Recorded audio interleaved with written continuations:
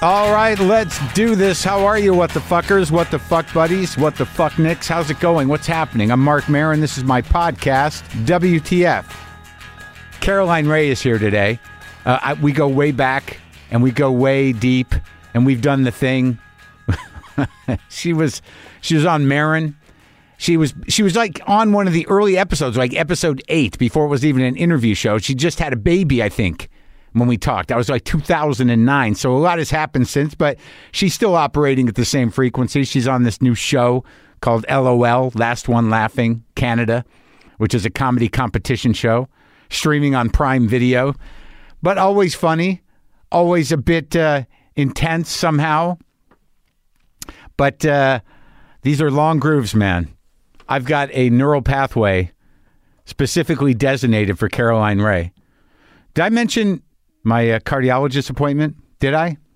In my journey of decay and aging, I'm talking in serious radio voice today. Sometimes it just happens. I can hear it in my voice when I'd throw a switch in my throat and something happens.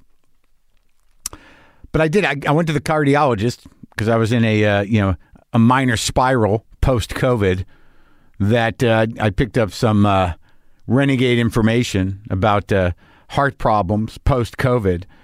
But even though they are rare, they primarily happen to those who are unvaccinated. I am vaxxed to the max. I am vaxxed up my ass. I'm vaxxed. But anyways, I was in enough panic to sway my provider to give me a referral to my cardiologist. My cardiologist. I haven't seen this guy in 4 years. I saw him once 4 years ago. Can't even remember why. Yeah, I do. I remember. I had high numbers or something. So anyway, I go to the cardiologist. I go to the guy. And look, man, the first visit, it was great. What an uplifting visit. Because I was there 4 years ago because I have a little plaque in my pump. Not unlike a lot of people, but I had more plaque than probably necessary. It's probably from years of smoking. So I go back, and he tests my blood pressure. Perfect. I'm the king of blood pressure. Cholesterol's looking good. It's looking good. I'm on a little bit of medicine, but the cholesterol's good.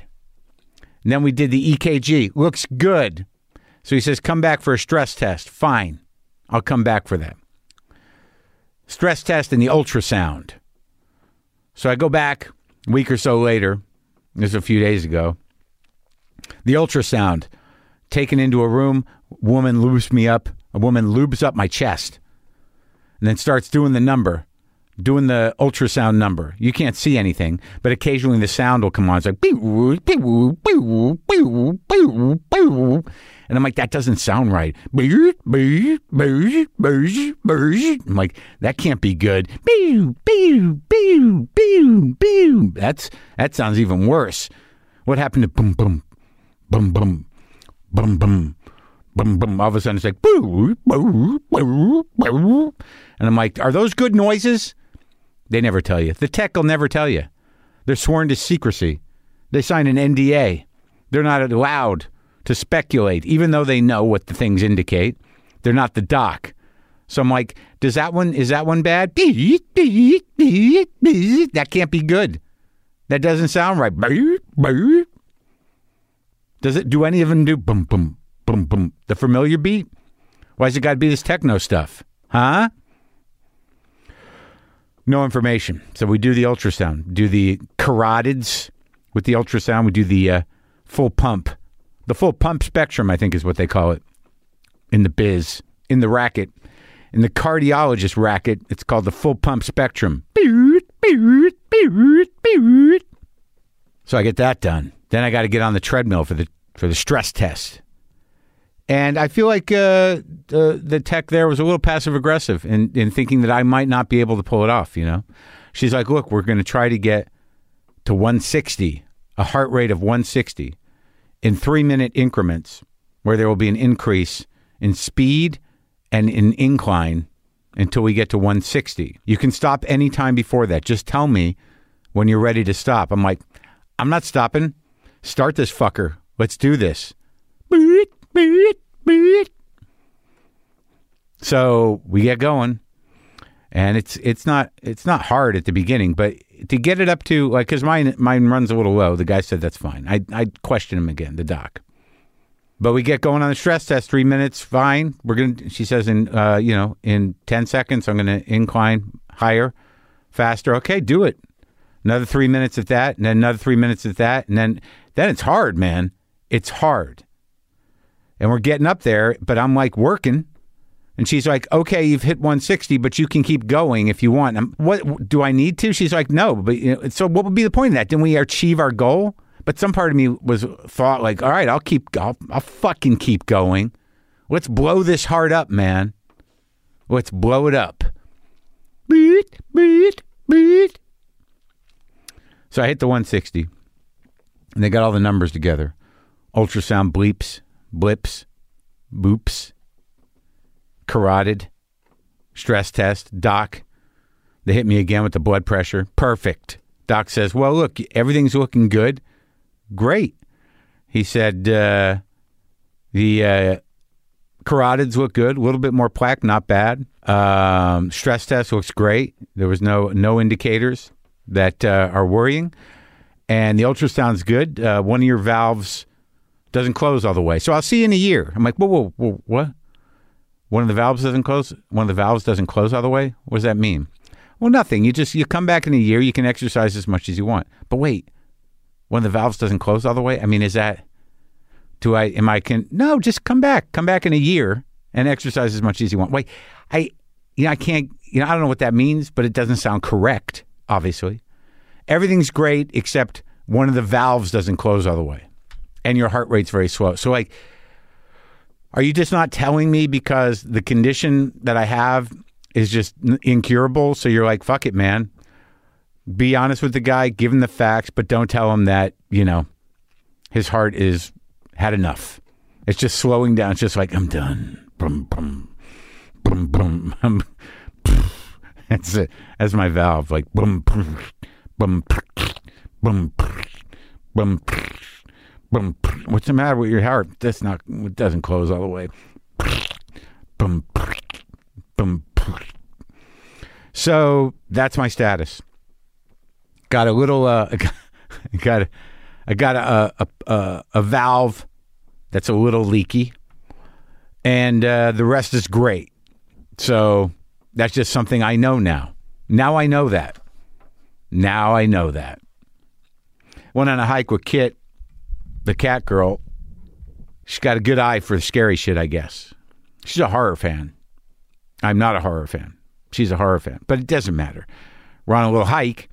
And she sighted a black widow spider in a bush in its web.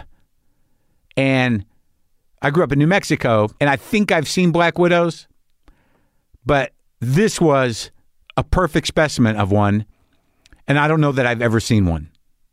Intense.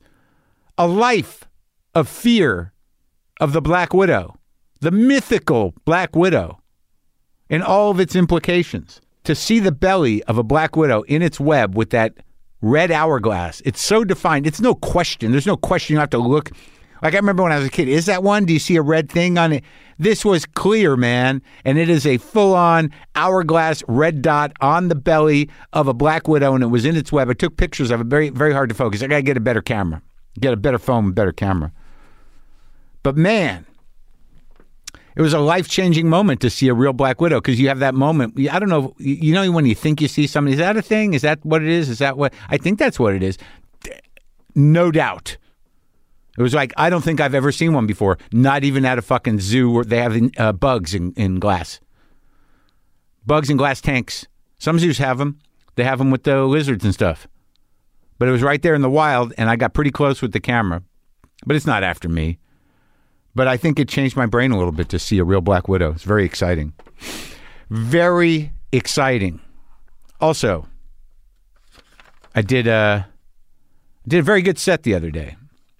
I will say that. Last week at Largo, I did some fucking solid riffing.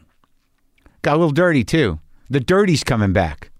It was welcome. It was welcomed. Out of nowhere, I was in my pants. And we all enjoyed it. Everybody involved. The whole audience enjoyed me being in my pants. Felt like the old days when I worked a little blue. I think me and Caroline get a little blue here. So brace yourself. She's a wild ride, Caroline. I mean, just conversationally. Just trying to land. We're just trying to land here. She's on the show LOL, Last One Laughing, Canada. It's a comedy competition show on Prime Video. She's one of my oldest friends in comedy. We hated each other, which meant we had to become fuck buddies. That's the blurb for the movie about us. All right, this is me talking to Caroline Rhea.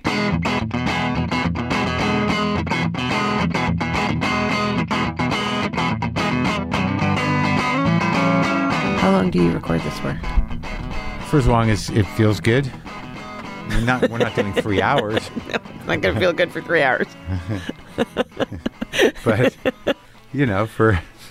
until it be, I have a high tolerance. Thank you so much. And I know you pretty well. I was trying to think. Now, wait, what is this anniversary that today is? You said it was the day you moved to New York? It was the day I moved to New York in 1989. It's also my grandfather's birthday, so it was good luck. From Canada? Yeah, I moved to New York with $300 on March 3rd, 1989. My mother drove me to the city, and then she wanted me to drive back to White Plains and take the train from there. And I was like, "You're never going to let me go." And she was like, "Thanks. I just didn't want to drive alone." And then I didn't want, and then, yeah. And I moved to New York with $300 and bought a pair of earrings for $220 the next day. Your priorities in the right place. So then I lived on $80 and I would spend $1 a day. I would eat a hot dog and that was it. So I moved in with my sister. Right. But yeah. I feel like you probably had access to money if you needed it. No, for some reason I thought I was going to be really brave. Oh, no, I think all I wanted my dad to do was pay for drama school. Yeah. But wait, let me ask you a question about the present. Why the fuck don't you move back to Canada? Right now? Yeah. Because I have a daughter who has a father who's American. I can't do that. Would you if you didn't? Look, I get hotter and hotter the older I get because of my passport and citizenship. Yeah. Someone can marry me and flee. I'm thinking about it. Thank you. I'm only your entire age too old for you now. We could nuts. Together? But we could convince them that it's legit because we have a history. Right. We could show tell them. Right. We've been together for 40 years. Look at this picture. You haven't aged. Yeah, we could make that work. I have aged. You have not you keep aged. Saying that. You haven't aged. You're very. You know what? I'm going to tell everybody what I said to you and how you responded. When I saw you, I said, "You look too thin," and you said, "Thank you." Exactly. I don't know what the problem is. I know when I'm too thin. You do? Yes. When my face starts looking drawn. When I look at pictures and I look like I'm just barely staying awake and my mouth is hanging open because I'm I'm not eating enough. You look the exact same to me. And I believe in 1989. Yeah. I either met you that year or I met you in 1990. It is almost, what is it, 35 years? Is it? No, don't say 35. It's only 33. 80. Well, it's weird. You know, Wait, I have what year did I meet you? Because you had been in Boston. Well, I was going back and forth, right? So it was probably around 88, 89 because I started going to New York. I moved into that apartment in New York in 89. Okay. So we probably... Where we would listen to records. Sure, did we? Yes. Did I have a few records? Was it records? Because I also remember... No, but what do you think? It was VHS tapes? No, or 8 tracks? We met before that apartment. We met... Because I remember being... I think the first time that we ever hung out friendly. No, we hated each other on sight, if you remember. That lasted 10 minutes, and the next thing I remember, we were having sex somewhere. No, we were making out in a car. Like you hated me, and I think that night... I remember thinking, God, I hate this guy. He is just so offensive. Yeah. Ugh. Yeah. And your jokes. Yeah, I remember you had a joke, and I was like, that is very funny. I saw you on MTV Half Hour or something. Angrily funny? Angrily. I was like, he's so funny. But you had the most, I'm sorry, but the most gorgeous mouth. And I remember thinking that. Yeah. Uh-huh. But luckily it's covered by a mustache so I can contain myself now. Thank God. No, and then we were making out in the back of a car. Yeah. But that was that wasn't in town, was it? Were we being, who was driving? No, we were making out in a car. It wasn't a cab. It was somebody was driving. Was it They just got out of the car. I don't remember. No, it wasn't a cab. God. But well, here's the thing, is I know that we met before I got that apartment because I remember being with you when my cousin had that apartment. I was going to say your cousin. I remember that apartment on 14th Street. Yeah, the Zeckendorf building Yes. with the pyramids on top. Right. And that's where I would stay sometimes when I'd come to New York if she wasn't there. I perhaps have seen that apartment a few times. I kind of remember it. Yes. I remember it. I remember. I remember a couple of incidents. Really? Just a couple? Yeah. I remember this. What do you... There's a long arc to our friendship. Don't you remember my Upper East Side apartment? Yeah, the huge apartment where it was like, is this a circle? Does it like, are we going into different rooms? It's like the biggest apartment I've ever seen in New York. You're like, here's the kitchen. Here's the other kitchen. Like, what is this? My kosher kitchen. Yeah. Yeah, as opposed to your apartments, which were like, I just remember your apartment, I had to be afraid to sit on anything. Your apartment, there was no foreplay. It's just you walked in and fell in the bed. Yeah. That was it. We're going to listen to music. Well, that's what poverty looks like. That's what. Yeah. Not how the mighty have changed. Yeah. Not fallen. Well, no, I mean, I didn't have that plan. That was like the best apartment I could get, that apartment. And then I remember. The Queen's apartment? You were never out there, were you? Of course you were. Yes, probably. I was. Thanks a lot. I was in the Queen's apartment, but then I remember you had bed bugs in Queen's. Yeah, but that was later. I didn't like that Queen's apartment. That was later. No. If you were there during I spanned the 14th Street, the Avenue A. You spent the Queens. Entire career. Sometimes years would go by. And years we'd go be like, are we going to try it? God, Mark. Do we still do this? I don't know. Do we? Let's give it a whirl. Libras. Not today. Not today. Not today. Not today. I got it. Not today, Satan. Yeah, I'm Satan. Why am I the Satan? Not today, Satan. But let me.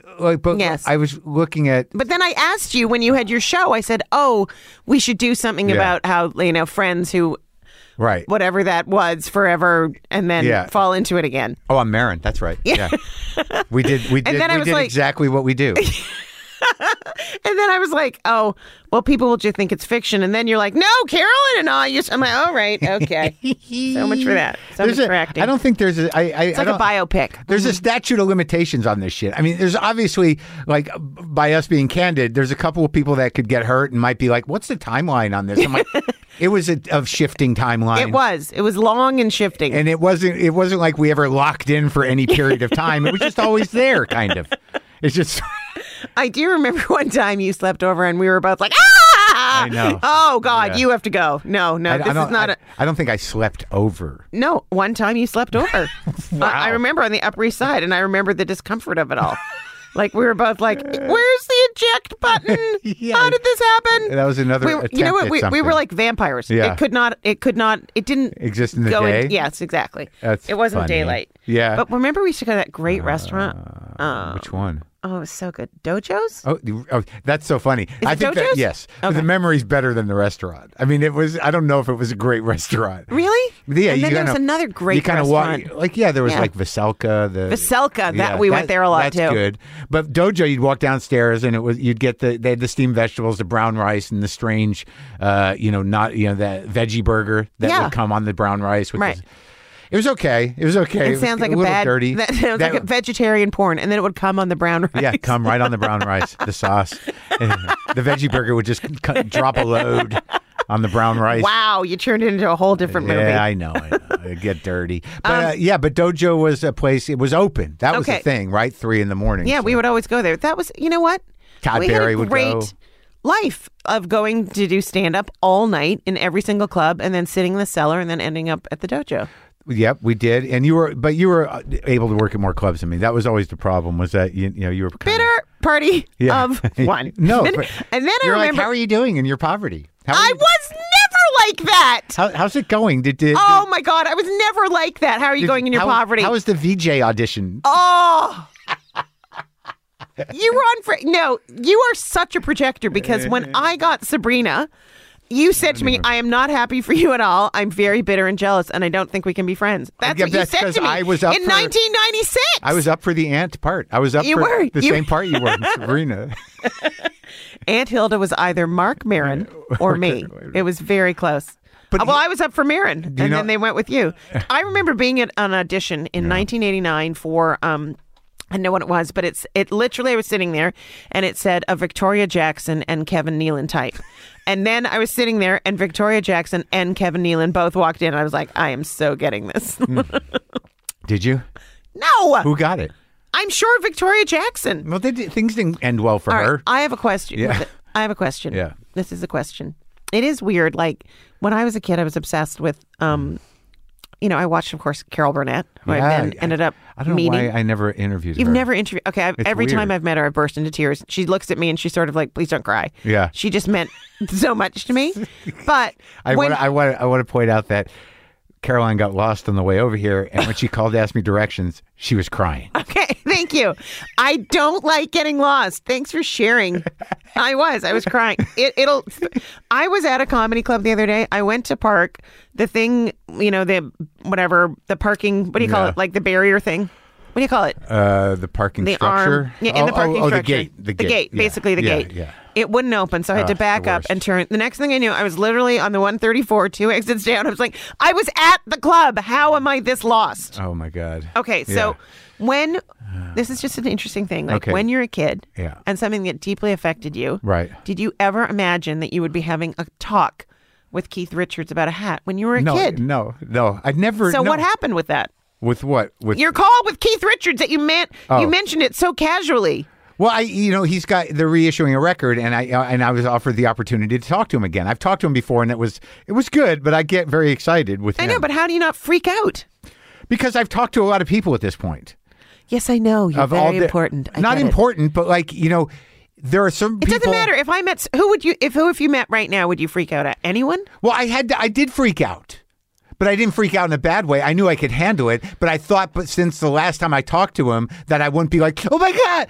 But I was. It came right out right away. Just like 14-year-old me was like, that one record? That was so good. What guitar were you playing?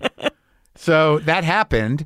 But I get nervous before every one of these things. But what I've learned is even knowing these people are human, there are some people that I've talked to that I still remain pedestaled for me, that I still feel like, well, I don't want to. Like, there's these moments that you have with people where it's like, I think we're going to be friends. Like, no, we're not. Don't, it's not. Yeah. When I had my talk show, I thought it's like my joke, and it's really the truth. Some celebrities are intimidating. Yeah. I'm the kind of celebrity where fans eventually say to me, I've got to go.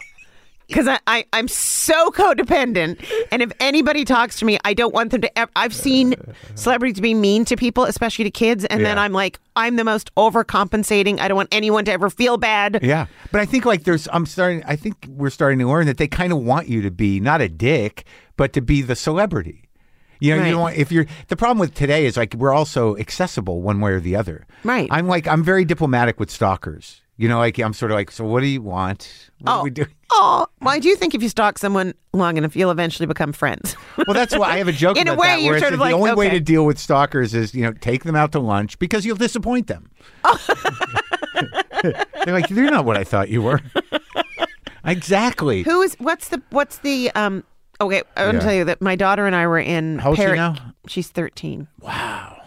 Love of my life. Yeah. So funny. You're in where? She's funny? She's so funny. You pushing her into the show business? No, she's funny in a really hilarious way. Like, she's like... She writing for you? Like, I know it's not... Or she just... I fall for it every time. She's like, Marc, do you like Imagine Dragons? I don't know what that is.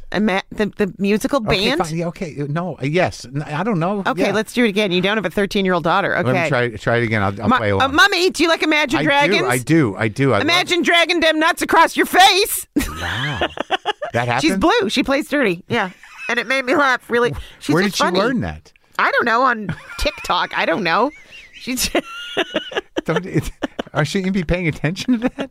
Like, I think it's hilarious. What are you talking about? Does she know what it means? Her father's a comedian, but luckily she has my act. Yeah. Yeah. That guy was always a little dark. You know what? I remember when I first started going out with him, and I told you were like, that guy is so morose. He's so sad. Yeah. Was I right? Yeah. He's just got a heavier energy. He's not Maybe really. That's it. That he's was very it. funny. He's just got a heavy. Like I'm porous like you. Yeah. Like I feel everyone and everything. I'm Right. very empathetic, and he's just much more like, what's the word? Boundaries. So let's go back to Canada. So you grew up where? I grew up in Montreal. In Montreal? Do you speak French? Only in the present tense, because that's all I can remember from high school. As long as it happened today. Next question. Is that true? Yeah. Oh. I don't see. I meet a lot of Canadians. I talk to Canadians. I don't always know, given the current state of affairs, why people leave Canada. Well, for me, I had no opportunity to be a sitcom actress in Canada. What do you mean? It seems like if you hang around long enough, everyone gets a show up there. Really? Who? I don't know. It seems like all comics in Canada. I've never seen the shows. I just did. But I know that, like, you talked to Bruce McCullough. He's like, we did 9 seasons of that. I'm like, what? It's in Canada, you know? Yeah, but then you're also paid in Canadian wages. Yeah. Right, you know, right. They're like, would you like 2 potatoes and a bottle of maple syrup? There you go. And here's a hockey jersey. The nationalized health care is not all it's racked up to be, is it? You know what? It's really, it's better than not going to the doctor. When I first moved to New York, I was literally on like a yacht as a cater waiter. Yeah. And this guy showed me his gout-ridden foot, which was a lovely shade of purple. I remember it because it was like a nightmare. You really make yourself available to people. Yeah, I do. Hey, can I see? Do you have? And I said, why haven't you gone to the doctor? And he's like, I don't have insurance. I'm like that would never happen in Canada. But you might just have to wait for 2 months. The gout would have been your entire leg by the time you see a doctor. And then people die in emergency rooms there because they don't ever make it to a room. But that's happening here now, not just because of COVID, but because, like, even my plan now, it's like I tried to get an appointment with a specialist. They're like, June. I'm like, what? Plastic surgeons are busy, Mark. Well, that's why I just got to accept what I have. I can't get this pulled back. Just this little thing on my chin, just on my neck. I want to do a handstand and get a staple gun. I just want it all, and I just want to set the time machine. Like, I'll be fine. 1994. Just set it back to that. I just, like, I get different people that I'm told I look like depending on my weight, which I find funny. Really? Like, where are you at now? Wow. Who is it? It's just me. It's actually just me. Who do you remind people of now? I'm not going to say anything. You know what? You're not going to say anything. I'm going to reach over and slap you with your hammer. But did you start stand-up in Canada? Because I don't know these things about you, really. I have a weird memory. I started stand-up when I met you. Oh, so I never did it in Canada. No, I will tell you one thing. My mother had, like, I used to like your impressions of my mom. My mom had a quadruple bypass. Oh, my God. When was this? Oh. Are we back at before you left? No. Oh. No, like, it was before Ava was born. So, like, 13 years ago. Yeah. And that was completely free. Completely free. In Canada. Oh, and that surgery is $450,000 here. So, there's some things that, first of all, socialized medicine, everybody should be insured. It's ridiculous. That's absolutely right. And the fact that, like, some people have to go to GoFundMe's. I know. It's heartbreaking. It's terrible. No. All right. So in Canada. Okay. I moved to New York in 1989. I know that, but I'm talking about before. You had 2 sisters? No, I still have 2 sisters. Yeah. Are you reading Wikipedia, for God's sake? No. When are you reading? Because I tried to remember if I've ever met one of your sisters. You have met both of my sisters. Briefly. Well, no. Briefly. Okay, I'm not saying you were at, like, family holidays, for God's sake. You're not. Never. But, like, you slept over one night, Mark. Let it go. I can't. I'm not claiming you. Why aren't you taking care of me more? Why? You're not even on the relationship tree, okay? I know a couple people who are. There are a few branches, whatever. Yeah, I know. I'm just one of the... Okay. The fallen fruits. Yes. I'm just... Just one of them. Yeah. So when I was in Parrot Cay with my daughter, I said to her, honey, I want you to look over there. Yeah. That is one of the greatest musicians in the world, and that is one of the most beautiful supermodels that ever was. And she looked over and she said, Mommy, I can't see them. The very old couple are blocking them. And I said, no, honey, they are the very old couple. And it was Keith Richards and his beautiful wife, Pam. Oh, yeah. But we just saw the Stones in October, and they were unbelievable. Yeah, it was fun, right? It was so fun. Where were you, sitting up close? No, I got in at the last minute in Fort Lauderdale because I was visiting my mother, and I had, like, a little connection, to their publicist, but I got good seats. But no, the benefit of the Fort Lauderdale show was only 7,000 seater, which is a small room for them. That is amazing. Why do you have so many guitars? All right. You could have had one child by now. There's 6 guitars. Sometimes I get them. I try to get them for nothing. And I'm not a collector. They just It is appear. sexy when you play guitar. Thank you very much. It is. So I love it. I like occasionally watching on the live stream, and it's just women throwing themselves at you. I can't. It's kind of bizarre, right? Yeah. Extremely. I don't do it as much as I used to. So yes. When you were in high school, how did that go? Like, did you go to, like, a fancy school? Like, what's your life like in Montreal? I have no sense of Montreal. You Bagels have are made fun of me for all of this. You really don't know remember that. any of it. I know that your dad was a doctor. I went to all-girls school, private all-girls school. There were 17 girls in my class. 17? Yeah. Small? Yeah, very small. Was it convent school? No, we were not. It was called The Study. The Study? School for girls. Yeah. And that's all I knew. I didn't even take a bus till I was about 15. Yeah. And then I moved to New York and I was like, what is peeing on the street? And then I met you and it's like, oh my God. He was peeing on the street. Was I peeing on the street? You're peeing. No, I just remember there being, it's just funny because I had such a sheltered childhood. But I just remember meeting you and it was like you were already playing at a lot of the clubs. You were like way friendly with Louis Ferranda, who I still resent. I still resent him too. Why would you resent him? Because he's been mean to me since. Huh. Yeah. He actually made it right with me by giving me Carnegie Hall. So I don't really have a right. Oh, I'm sorry. I'm going to pick that name up. He gave you Carnegie Hall? Kinda. What happened? What do you mean? I just I did the New York Comedy Fest. Oh, he booked it? Yeah. Oh, okay. He still books it, but like I was so mad at. I don't know what he did. He was like he literally gave me a career, and then he decided he just was mean to me after that. How did that work? When you started doing comedy, when did you start passing? What was the steps? It's funny because I drove past the Improv, and I remember on 44th Street. Yeah, 44th. Yeah. And the first, and I remember dumpy little with the letters missing in the sign. Now it's the Producers Club. It's not the Improv anymore. I thought it was a restaurant. Oh, is it? Yeah. I just remember like there were prostitutes everywhere. There was a woman wearing an entirely, it was like a clear plastic jumper. I was like, why bother? Yeah. And I was, I'd never seen a prostitute. That was 89? Yeah. It was sort of in shambles by then, and on it was. I was working there then. You were?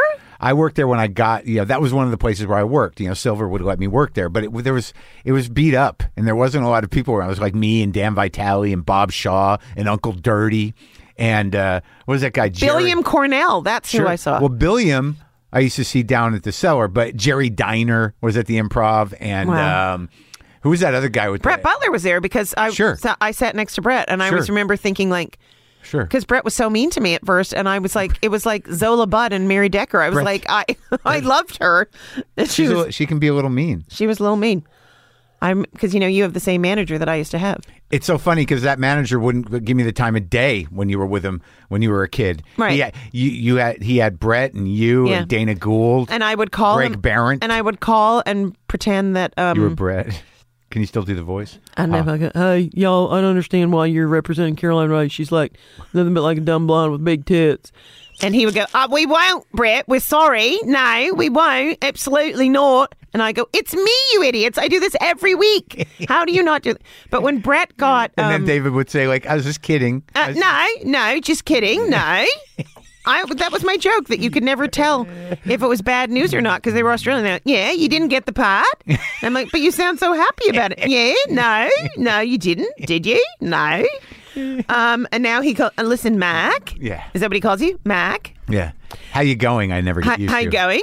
I never get used to It's so weird when you go there, too. They have weird words like all their food is like for women. It's like, oh my God, this steak is gorgeous. It's beautiful. It's so lovely. Yeah. It's like, it's a steak. So how did you get them as managers? What happens? I don't remember. I feel like I feel like I'm being tested for like senility. I have to go back in this. No, but I'm just like, because I remember by the time I met you, within a year, you seemed to be like moving. Like it happened quickly for me. Yeah. I was on television like the 10th time I was on stage, basically. Really? Yeah.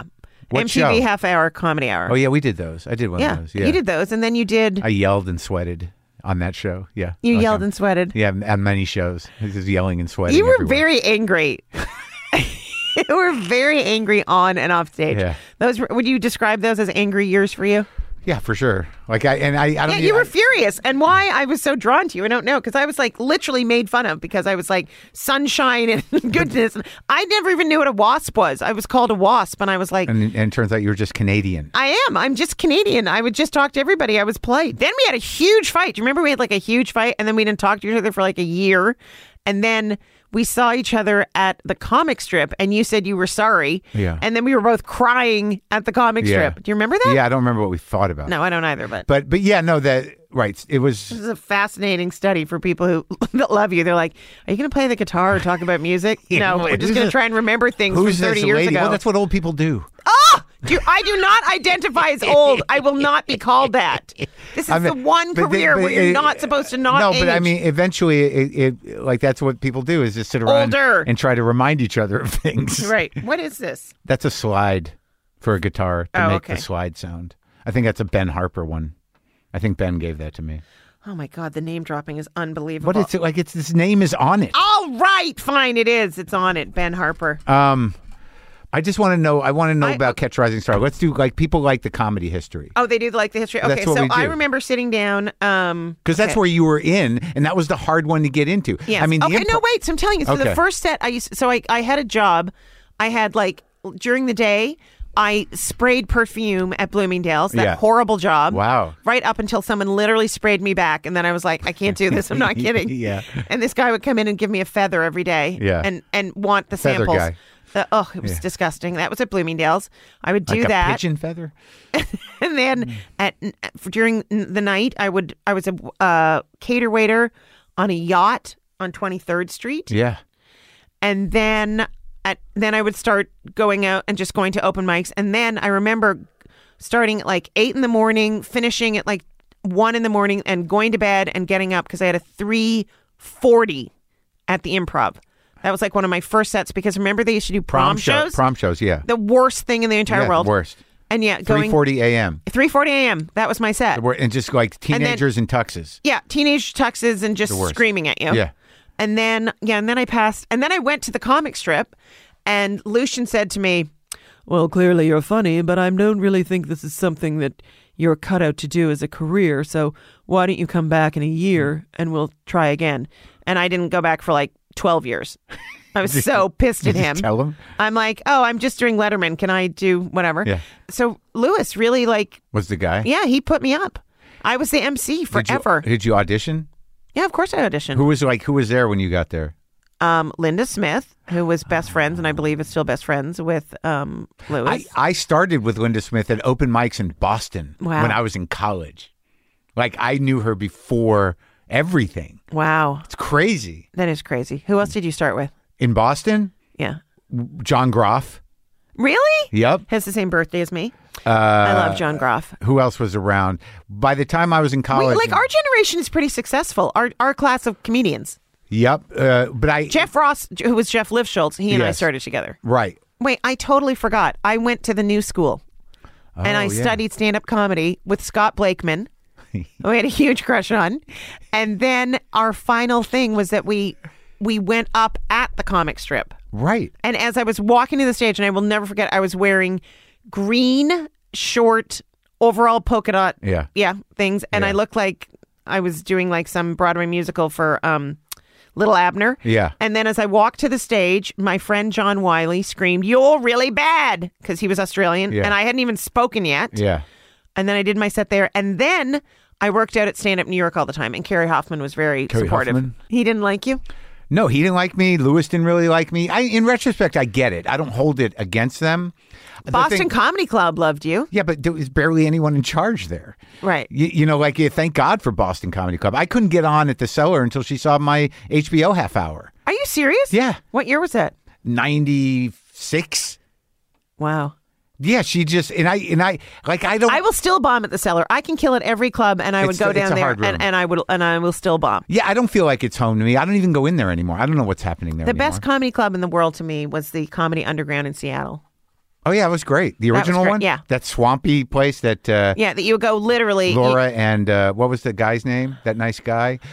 There was a couple. Yeah, it was great. The original Denver Comedy Club. Downtown. Yeah. Comedy Works. Yeah, Comedy Works. The Atlanta Punchline. The original. Yeah. Even though it was like an art. DePetta's room? Yeah. Yeah. Chris DePetta and Jamie Bendel's room. Yeah. People like that DC Improv.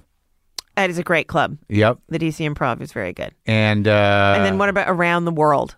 Where's that? No, I mean around the world that you've played. In general? I don't do a lot of international. Why not? I did theaters in London and I did a tour of Scandinavia. It was How was that? It was pretty good. I did Did Stockholm. they laugh? I did Oslo. I did Amsterdam. Yeah. And they all know you from your podcast? Kinda, yeah. That's I think so. amazing. And yeah, most of those were pretty English speaking. They got it. London was okay. I've done, but that's pretty. I think that's the extent of it. Australia, I've hit or miss in places in Australia. I had to change venues in Brisbane, but apparently it's not. I shouldn't be too hard on myself about that. So we're going to put you in the smaller one. No problem. I would rather have been in the small. They put me up in the Melbourne Comedy Festival. I was in the round tent. You know what I'm talking about? I don't know. I didn't. I did Sydney. I don't think it's ever fun. I think I want to be on the same level as the audience. I don't want to be even like, you know what I mean? Sometimes you can be too high. Yeah. Well, it's all of a sudden then you're not connecting to any human beings. You're talking. Ever catch yourself just talking above? No, sadly, I always focus on one poor person who gets, by the end of the show, very exhausted. Why? Because I can't hold eye contact. Like, I don't know how to just look out, so I'll just look at certain people, and then like I'll all of a sudden realize what I'm doing, and they're just like, "Why? What do you Why mean me?" you can't hold eye contact? No, I can't. I can't not hold eye contact. Like I can't. It's hard for me just to play to the room when I'm in I the think theater. that would be a good description of your shows. That you're like, you've laughed, you're entertained, and you're exhausted. Yeah, you're exhausted. for sure. Draining. 3 stars. Yeah. But draining in the best possible way. Like I would think that a lot of people go home and cry after your shows. I feel like that's happening right now with the material I'm doing. So wait. So What's your host, latest joke? My latest joke? Yeah. What do you love? I'm opening with. I don't want to be negative, but I don't think anything's ever going to get better ever again. And the kind of laugh it gets is so like they're like finally someone's saying it out loud. I just say, like, in the next chapter of the pandemic, I wonder what we'll be like. Yeah. I got COVID the old-fashioned way, making out with a really hot guy in a car. Yeah. Seriously. You did that? Yeah, and now I have like a -2 Uber rating, but that's why I call it, oh my. Did you get it? I did. Before the vax or after? I got it post-vax. I mean, you were already vax vaxxed. booster. Oh, that's good. But it was not bad at all. Yeah, it was annoying, though. Felt weird, didn't it? I was so relieved that I got it and that it wasn't bad and that I literally ran to a comedy club because I have not done stand-up really during, the last 2 years. So once you tested out of the COVID, you're I can go now. But the gift of it was like I run to the stage now and I didn't, how you go through phases with stand-up. It's like, ugh, I don't want to. I know, but then for me, it's exactly how I process my life. Like it's like having a therapist. Yeah. And not having had that and also not having that like connection to other human beings where you're seeing them affected by what you say. Yeah. And it's relatable. So now I've literally run to the stage. And thanks to you, I did perform at the Comedy Store. Yeah, and I think you psyched yourself out. But yeah, you got to admit that the room was pretty good, right? I think you scared me. I thought I was going to be injected with heroin the minute I walked in the room. Because you used to talk about it so much, about how much drugs were there and how dark it was. No, it's beautiful. Now it's and so each nice. room is so nice. Yeah. You're just like, I want to play in that room and I want to play in that room. Well, I'm glad you had a good experience. No, I did. But I you know what? It's good. When was the last time you were nervous during stand-up? Well, that's a good question. Like, I don't know if I get nervous because my brain automatically shifts into how am I going to handle this? It's not like I'm scared. It's sort of like if I'm in a room where I can tell the sound isn't great or I'm not going to get the feedback, I'm not going to hear it in the way I want to hear it in order to time myself properly. Like some rooms, like for instance, I was at the Palace of Fine Arts in San Francisco, and I didn't realize I'd been there before. It's a sweet room, but it's very wide. Yeah, and the acoustics up by the park. Yeah, yeah. But like you can't hear the audience that great, right. So you're doing these jokes and they feel in your mind like they're maybe falling a little flat. And so I don't get nervous about that. It's more like angry. So I have to just deal with the fact like, all right, so this is what I'm going to be dealing with. I've gotten professional around it. I get afraid only when I'm doing a gig that I don't want to do or that I feel like the accommodations aren't correct for the performance. Like I didn't do any of these outdoor shows. I wouldn't do it during the pandemic. And stuff. I was like in elevators and parking lots. I'm like, is the mic on? We just start talking. You did those? Oh, I did them all. See, like I wouldn't do. I actually thought during the pandemic, like maybe I'm better. Maybe I'm all better. I don't need to do stand up anymore. But it was only because no one else was doing it. But as soon as someone else started doing it, I was like, all right, game on. Okay, so what is your actual purpose when you think about doing stand up? What is it? It's a good question because it's certainly not entertaining people.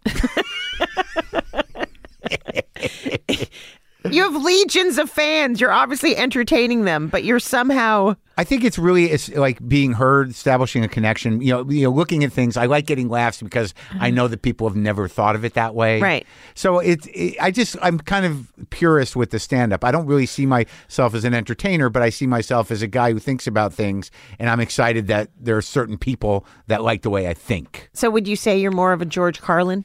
I guess so. Yeah. Yeah, I'm less anal than him. I don't prepare as much as him. I don't write as much as him in the same way. And so when people leave your shows, how have you changed them? Well, I think like I did something like there's a line I'm doing tonight. Like lately, because I'm starting to talk a little more frankly about what I see is going on in the world. So I'm gonna have to, because I can get pretty heavy. So the balance I have to really achieve is that if I bring people into that place where they're exhausting because of how I have to figure out how to relieve that occasionally. Right, but that's a bigger laugh because you've taken them deeper and deeper. Well, right, but then I have to say like I don't even like my tone right now. I say it's a character I'm working on. It's called Me Half the Time. So, see, I think though that I didn't realize that there would be ageism in stand-up. But now I'm just determined because when I first started, people were like, oh, women would always say to me, oh, like, that's what I was thinking, but I didn't say. I don't know if you remember this, but I used to talk about sex all the time and the female perspective on it as opposed to just the male perspective. Right. And now I just want to keep doing it because I refuse to not have like women's voices be heard. That's my thing. Well, I think they're like the hardest part for what we do, especially when people know us from when we're younger. Like I was fortunate, like people didn't really give a fuck about me until I was in my 40s. Like I just lucked out with cosmic timing and having a skill set. But like I think for people that were popular when people were in your 20s and all your audience was in their 20s, that once those people become 40, their lives are completely different. They're not even going to clubs anymore. They don't even know what stand-up is anymore. Right. Like if you really think about like Attell and stuff, who's one of the best comics in the world. The king. Yeah, he had this huge following, when he had Insomniacs on. But you got to figure like a lot of the fans are now 40, 45. Can you get them back out to a club? Are they still thinking in the same way they used to think? Right. So it's very hard to age with an audience. Yeah. Because they go away. Well, it's weird for me because the majority of people know me from Sabrina, which is in like its fourth iteration. Like it's crazy. Like 8-year-olds will come up and recognize me from it. Yeah. And then people who I find way too old tell me that they grew up watching it. I'm like, you have no hair. There's just not a chance. And we've been through the whole hair follicle cycle in one career because it doesn't seem that long ago to me. I see people that watch me on short attention span theater and they're in their 40s and I'm like, what were you, 12? I know, short attention span theater. Do you know that I don't know if this happened to you, but my nephew, I hired him to convert my early career. Oh, yeah. And digitize it. Yeah. Because it was the first commercial I ever did. This is going to make me feel 100. Yeah. Was to introduce ATM machines. That was the mission I did that commercial. Look at this wonderful new modern technology where you can get money. It's a bank in a machine. And I remember when like basically the internet happened and we were all like, it's never gonna last. I know. I did a joke about that on my 95 HBO half hour that did not age well. I said weird. The internet, CB radios were real popular once too. Do you have any fear of being canceled by anything you say? No. You don't? Not really. I mean, I'm relatively responsible about what I say, and I'm not. I definitely am. I can be a pretty dirty boy, but I don't. I hate that there's a fear that I don't want to feel like, and you can see it like people, like literally, because everything is recorded and then extracted and then edited, and I've made adjustments. I've made adjustments. Yeah. Yeah. I mean, like I've said things and then I've gotten. Fortunate for me. I'm not like some international star that's under the microscope. Well, apparently you are in Scandinavia. Yeah, but my audience are they're relatively grown up people. It's not right. And I've made jokes where like I did a joke where an Asian person reached out to me and she was offended, and over time I realized like, okay, well maybe even if I'm telling a story about a guy who I encountered who was racist and did the Japanese voice, right. like that's still offensive. And I understand that. Yeah. Like, because like even with saying things, sometimes even if you're saying it in a context that you think is correct, you're still getting some sort of juice from saying it. It's almost a way to say the bad thing so you can kind of feel the excitement of saying the bad thing without taking responsibility for it. Well, but I've corrected stuff around the trans community. I've corrected stuff in that joke, that Asian thing, and I've certainly corrected my attitude about the word retard and about, because I really tried to make that work and explain it. Right. And, and I've definitely had experiences where audience, it was different. It might have been a little pre-Twitter or pre-this culture that we live in. But when people have comment, I'll take it to heart and I'll think about it. And I've been wrong and I'll not do it.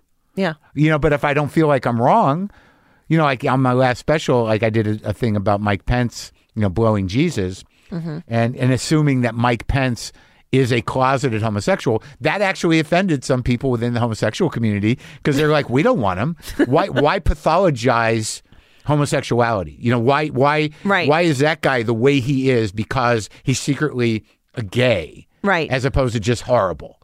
And I understood that, but I made I said, well, I understand that, but I'm still going to do this joke. Yeah, and I did it, and I didn't get. Well, I know, but at that point, you're not. Who are you doing the joke for? That particular... I did on my Netflix special. No, I know, but I'm saying, who are you doing it for? If it was funny to you, like when somebody explained stand-up to me, they were like, you will never, ever, ever walk in a room with 500 people and they all have your point of view and your perspective. Right. But you will tell a story so well and so that they will, and so clearly that they will see it through your eyes. Yeah. And that's why you're making them laugh, because it's funny to you. Yeah. I think a lot of people, there's a lot of people out there that want to, fuel and start controversy, right. on social media platforms. But I think a lot of times when somebody says something inappropriate and that, there's no censorship and there's a fear of repercussions, but you got to choose what you're going to do. Like if you can say whatever you want, but you're sort of self-censoring yourself. So what? Yeah. We all self-censor every fucking day. That's how civilization works. Yeah, you're right. Otherwise, there would be car accidents and people screaming at each other right. at all times. But yeah. that's sort of happening. No, it's true. We have to modify what you don't want to say something that's going to hurt people's feelings. And at one time, it didn't hurt their feelings, and now it does. So you make the adjustment. Always. So you're in a relationship with the audience. That's what you're doing. Yes. And with the culture. Yes. You know what I mean? I know it's hard to let go of, the whatever it is. I never want to hurt anybody's feelings. Believe me. I'm like looking at an audience and going, okay, I think I did want to hurt people's feelings at one time. I think you did. I felt like that was a way of connecting. And it is. It's like, oh, look, I made you cry. You must like me. What was the ultimate shift that you went from being that to who you are now? This cat is freaking me out. Why is the one eye so much bigger That's actually than the other? my old cat.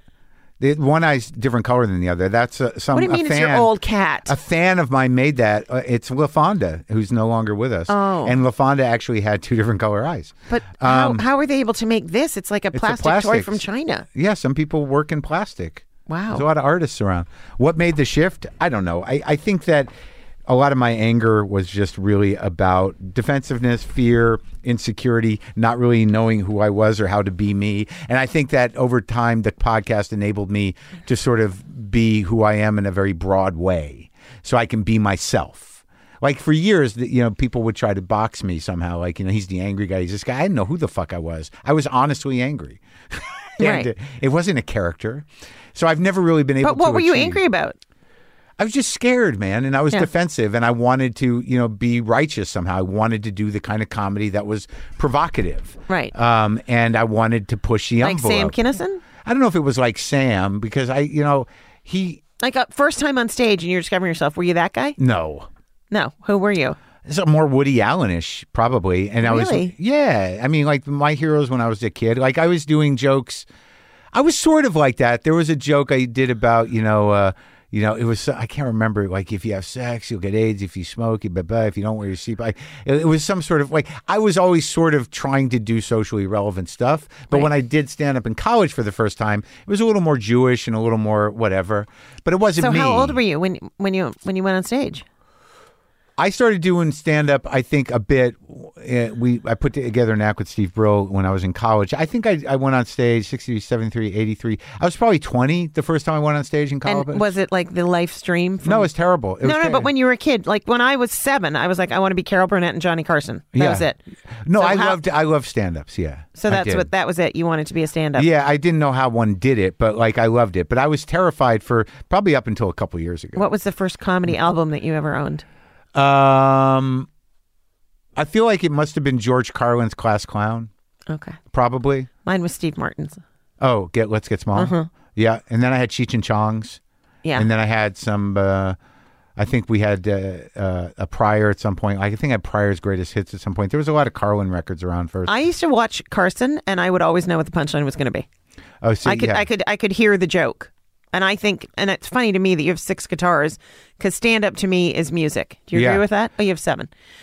For me, like it eventually becomes that. There's a rhythm to it. I get that. I understand that. Right. It's not quite like that for me. No, you have a different. You're more like a poet in a way. Yeah, I think that's true. You don't have a traditional. Things become jokes, but I don't have a singular rhythm.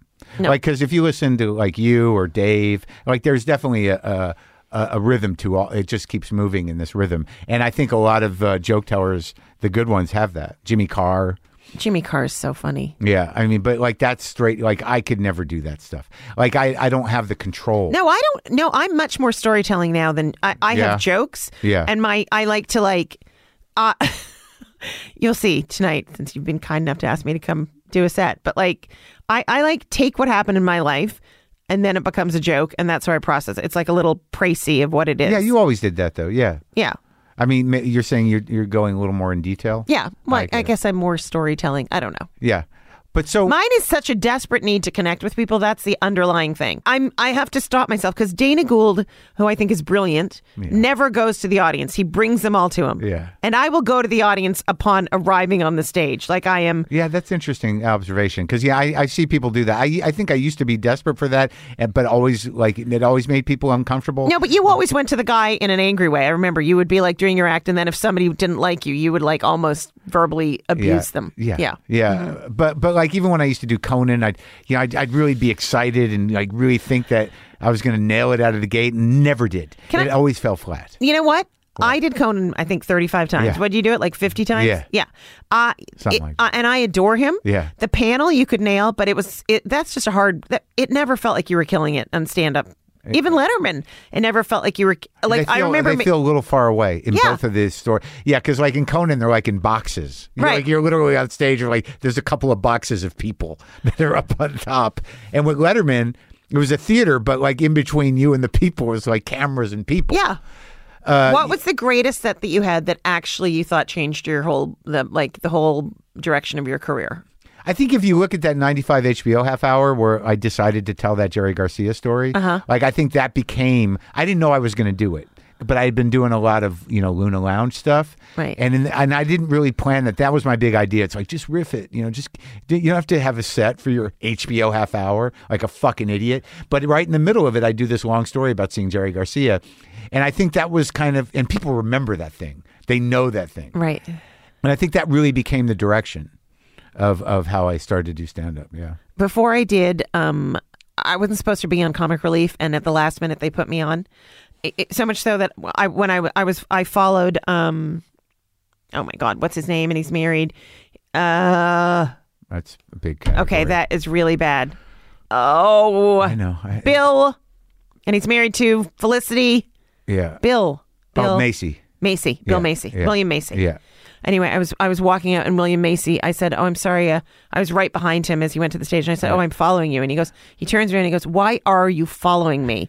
And I go, "Well, that's just the order that they put us on." Yeah. He had no idea I was a stand-up. Yeah. And then from there, that night, I got proposed to. Milos Forman was in the audience. Yeah. He cast me in Man on the Moon, and I got put on Hollywood Squares, all from that one night. What year was that? 1921. Wow. Yeah, it was a good year. Yeah. But how did you because we were doing all the same shows, like MTV Half Hour, Evening at the Improv, all that shit. So how did Sabrina happen? Well, it's really funny. They had come to see me, Carsey Warner, I think. Yeah. They were coming to see me, and the Martins, our managers, put Brett on as well. Yeah. And Brett got Grace Under Fire from that. Really? Yes. And then when I got Sabrina, this is how funny it was. I had been in Hawaii. This is how long ago it was. There were no camera phones, right? Yeah. Because I said we broke up before the pictures were developed. Yeah. And I had a Polaroid. Yeah. And he was smelly and disgusting, and I don't know why I ever went out with that guy. Anyway, the Martins passed on it. on Sabrina. Yeah. So the night before, Yeah. I got a call saying, "Are you sure you won't go in on the show?" And I'm like, You didn't even hear about it. Yeah. I said, "What are you talking about?" And she said, "Yeah, your manager's passed on it." I go, "I've never even heard of it."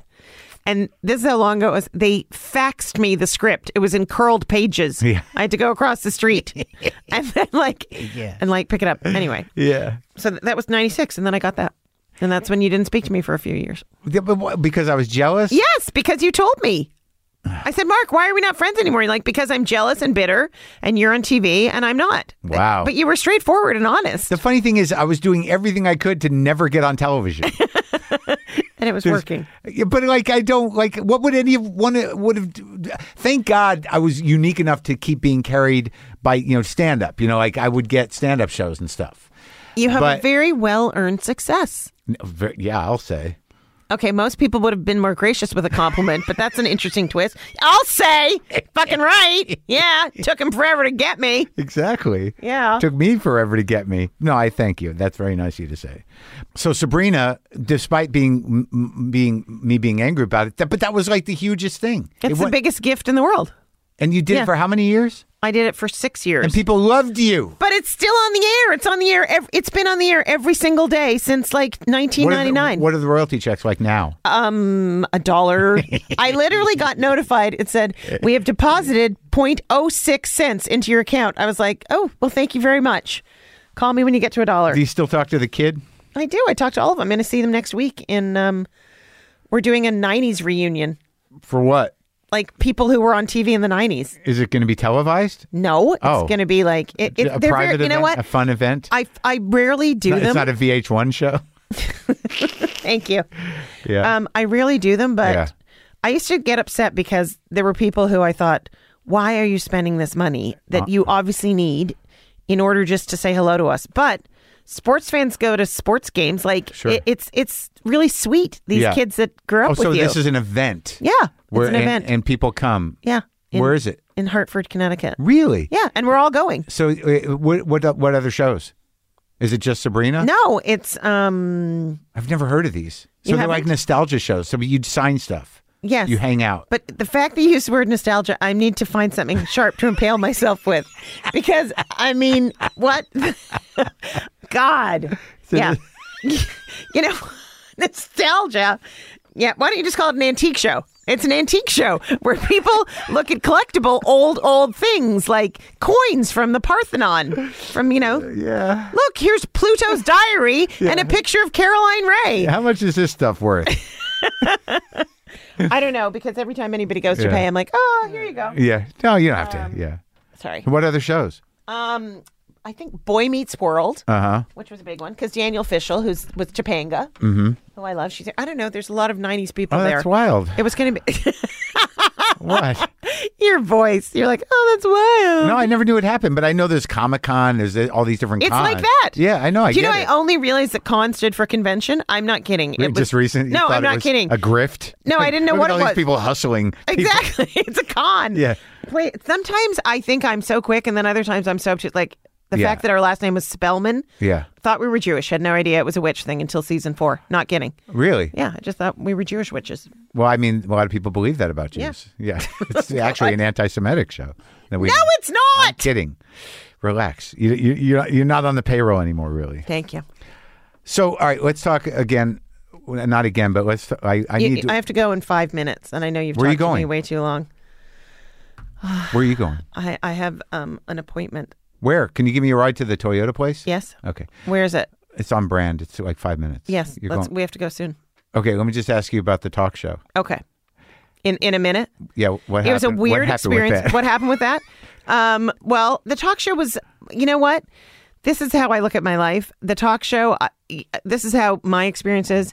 It's never the thing right in front of you. It's the thing right beside it that you're supposed to be excited about. Yeah. So I thought the talk show was going to be like the biggest thing. Yeah. But what happened was it got canceled, and I called my agent and said, "I want to go on the road and I want to do stand-up." Right, I remember that. That's when we became friends again. Okay.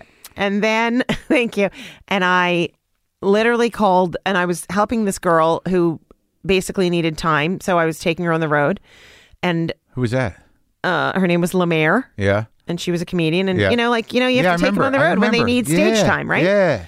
So I was, you only get to be a great comic, not with your 5-minute set, but when you have a 10-minute set and you have 5 minutes of material. Yeah. And then you let the channel of wherever it's coming from go through you and you trust it. Yeah. And all being a stand-up it's like the longer you do it, the more you trust it because it's not a tangible gift. We can't wake up in the morning and practice our stand-up. Yeah, some people But we do. can, well, no, but it's not like you can weld. Right. You know what I mean? It's intangible what we do. Yeah. It comes from something. Right. How many episodes of the show did you do? Oh, my God. Of what? The talk show? Yeah. A year. I don't know.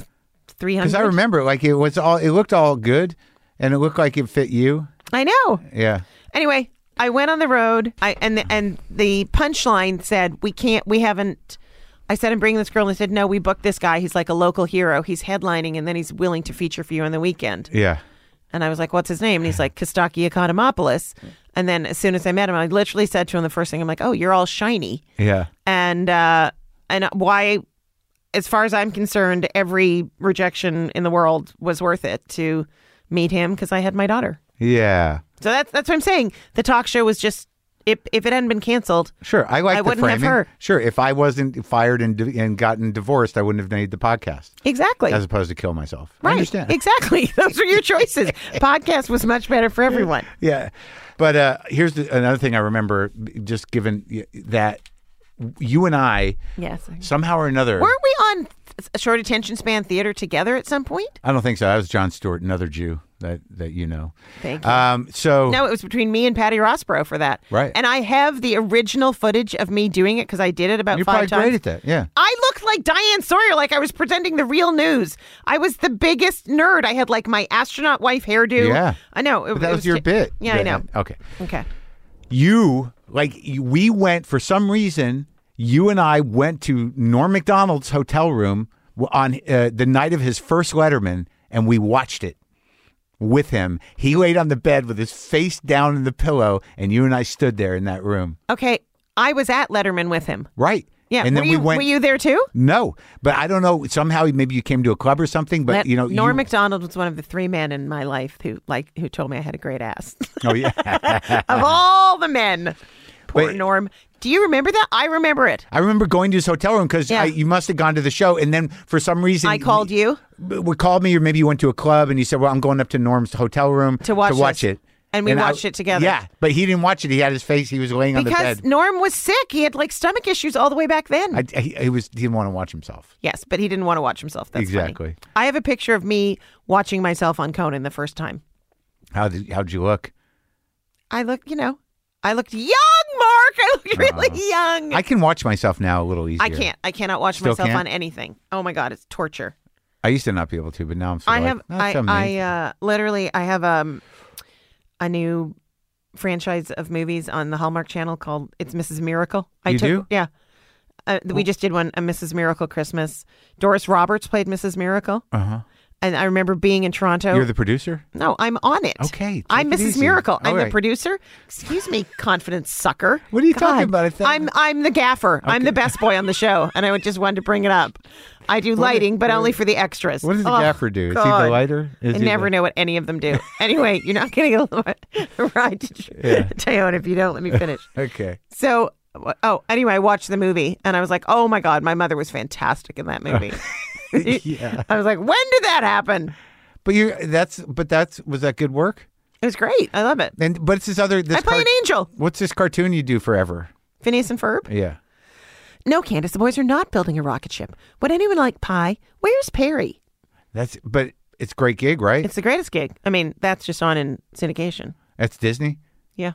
But you do a lot of family stuff. It's nice, right? I do. It's very nice. Yeah. I do a lot of family stuff, and you do a lot of, I don't know what I'm doing. I'm gonna do. I don't know. I talk to people and. You talk to Keith Richards and have him give you hats. Life is good. The weird thing is I'm pressing for the hat. That's the fucked up thing about the hat story is that like it wasn't passing. I've now told the publicist and the person that works for Keith that I want to know where Patty and Alexandria, whichever daughter, found the hat. I want to know the website of the hat. And you want Keith Richards to send you his hat that Patty got you. Happen. That's what you want. But that's not going to happen. That's what you're asking for. Nice talking to you. I love you too.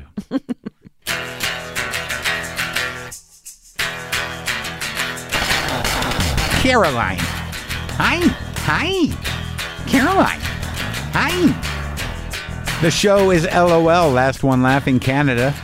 It's on Prime Video, comedy competition show. She'll be doing stand-up here and there. Got to get her back out there. I put her up at Largo on my show. Very fun. Always funny. She needs it, man. She needs the laughs, you guys. Oh, it took me so long just to do this lick that, that I barely could pull off. It's not even that complicated. It doesn't matter. It's nice. It's pleasant.